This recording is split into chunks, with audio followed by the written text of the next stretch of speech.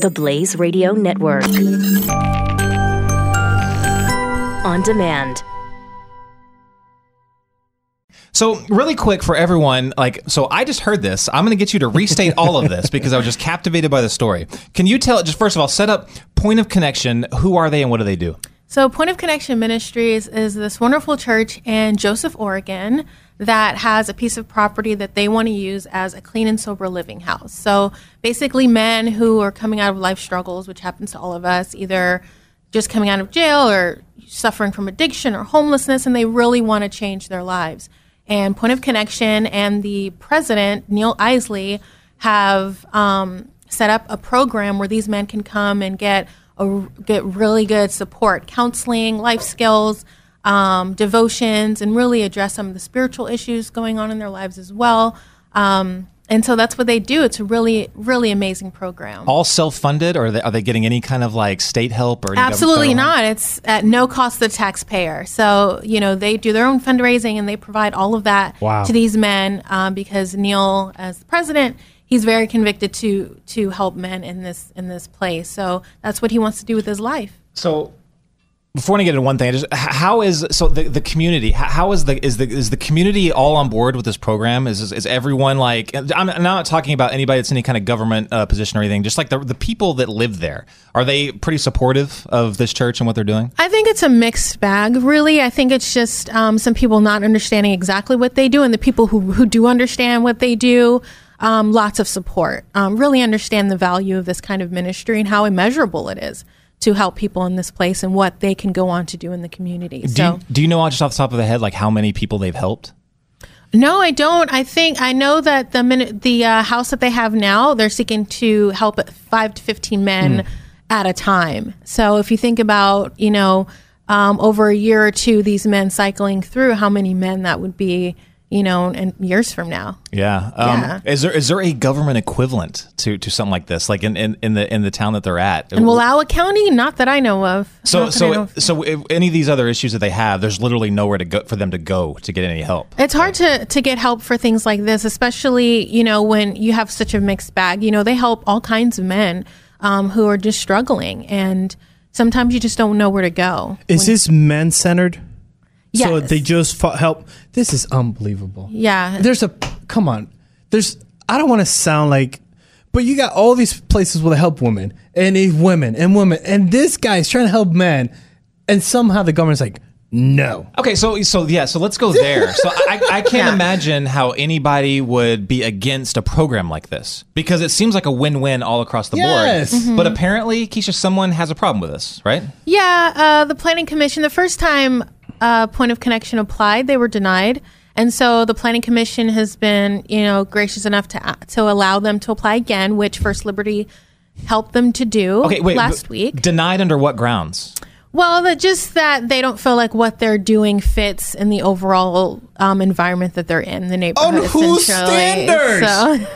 Who is this? Wow, zoning or something like that? It is. It's a zoning situation. So it's a lot of legal mumbo jumbo. Mm-hmm. I won't bore you with it, but we are grateful that they have another opportunity to apply, and we're hoping that the Planning Commission will grant the permit this time. Oh my gosh. Yeah. This is exactly what I'm talking about. Yes. This is the most ridiculous thing I've ever heard in my life. Because of zoning, they're not allowed to help people. So it's do they in this community? They also arrest people that are selling lemonade on the corner to little kids. Are they also doing that? I hope not.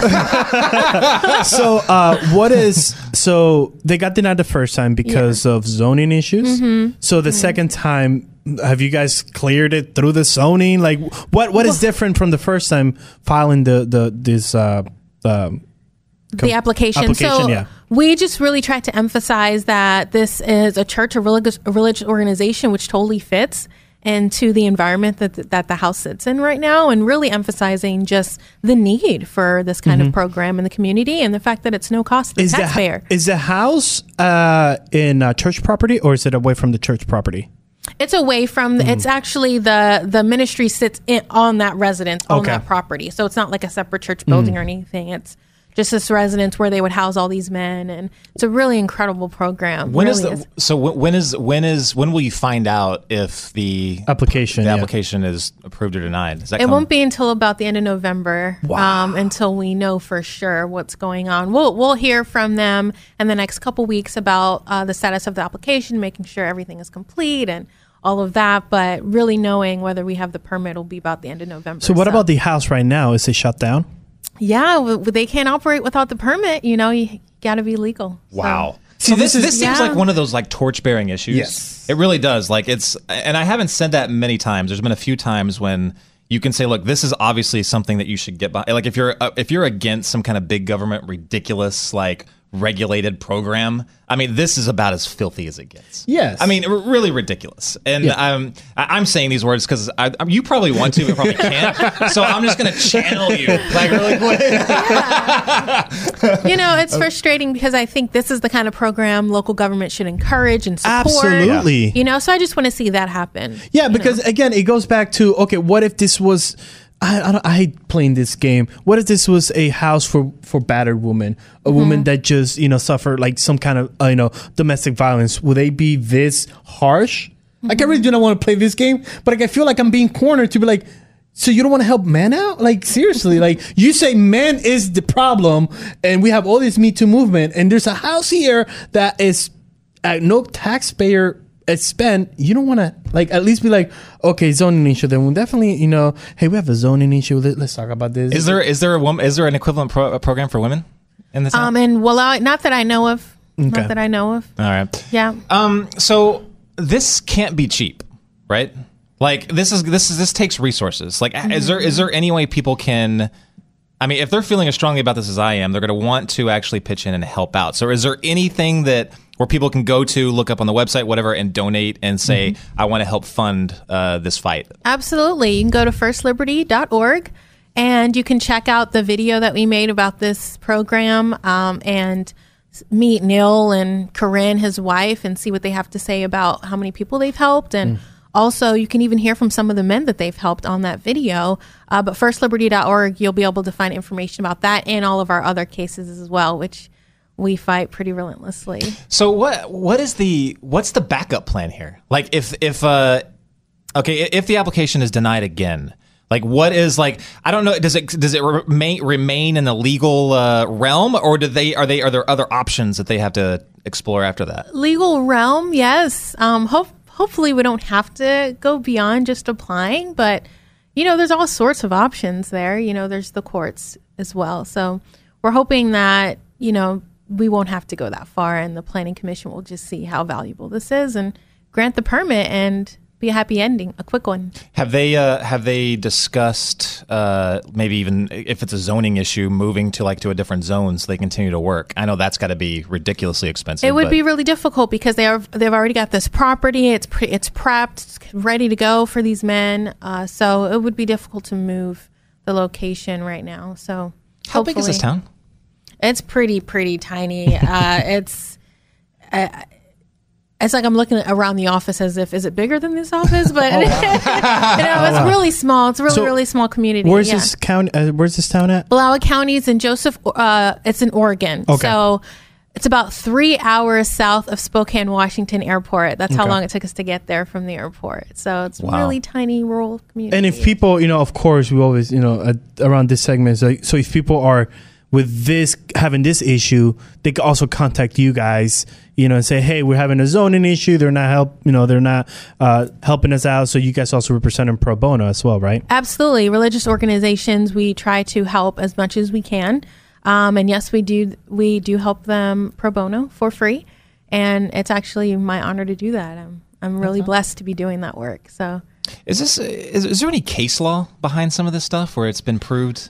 Yeah, so federal law does allow religious organizations to exist in zones. RLUPA, the Religious Land Use and Institutionalized Persons Act.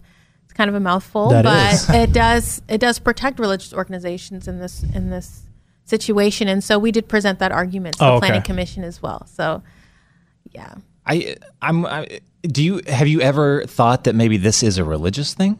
Like this is, it's not just a zone. It's not just merely just a case of zoning and them following the rules that way, but it's actually like discriminatory. And I know you can't speculate. There's limits on what you can say. You hate to speculate, but we wouldn't be here if we didn't think that there's some element of that.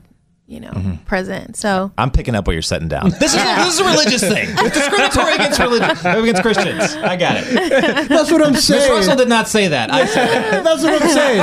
It's like, I hate to play this game, but sometimes it's like you're forced to play the game. It's like, is this because I am a Christian? Like, what are you doing here? Right? In your case, it's totally because you're Puerto Rican. Oh, absolutely. Absolutely. And in my case, it would be like, this is a place to help men stay away from addiction. I'll be like, all right, buddy, let's go. Chug, chug, chug, chug. I'll be a Brett Kavanaugh of my new house that I'm holding for men. Really quick, Ms. Russell, First Liberty is your organization. That's your firm. Right? Yes. Yeah. And then Point of Connection is the group. Can you tell us really quick, just let everybody know, again, if you want to get involved in this, if you want to find out more about Point of Connection, or if you want to donate some of your money even, which I highly, highly recommend you do, how do they do that? Yes, go to firstliberty.org or pointofconnection.org. Firstliberty.org, you can find out all kinds of information about other cases. You can donate. You can get on our mailing list. You can find out more about me, Keisha Russell. And meet our whole team on there. Her name is Keisha Russell. Keisha Russell. She's got her cape on, and she is fighting the good fight. Please go check them out. Keisha, thanks a lot for being on with us.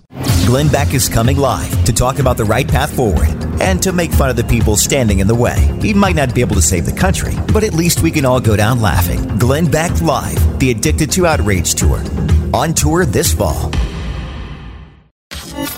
Knowledge is power. Tweet at us with the hashtag #WhatILearnedToday. This is the Morning Blaze with Doc Thompson on the Blaze Radio Network.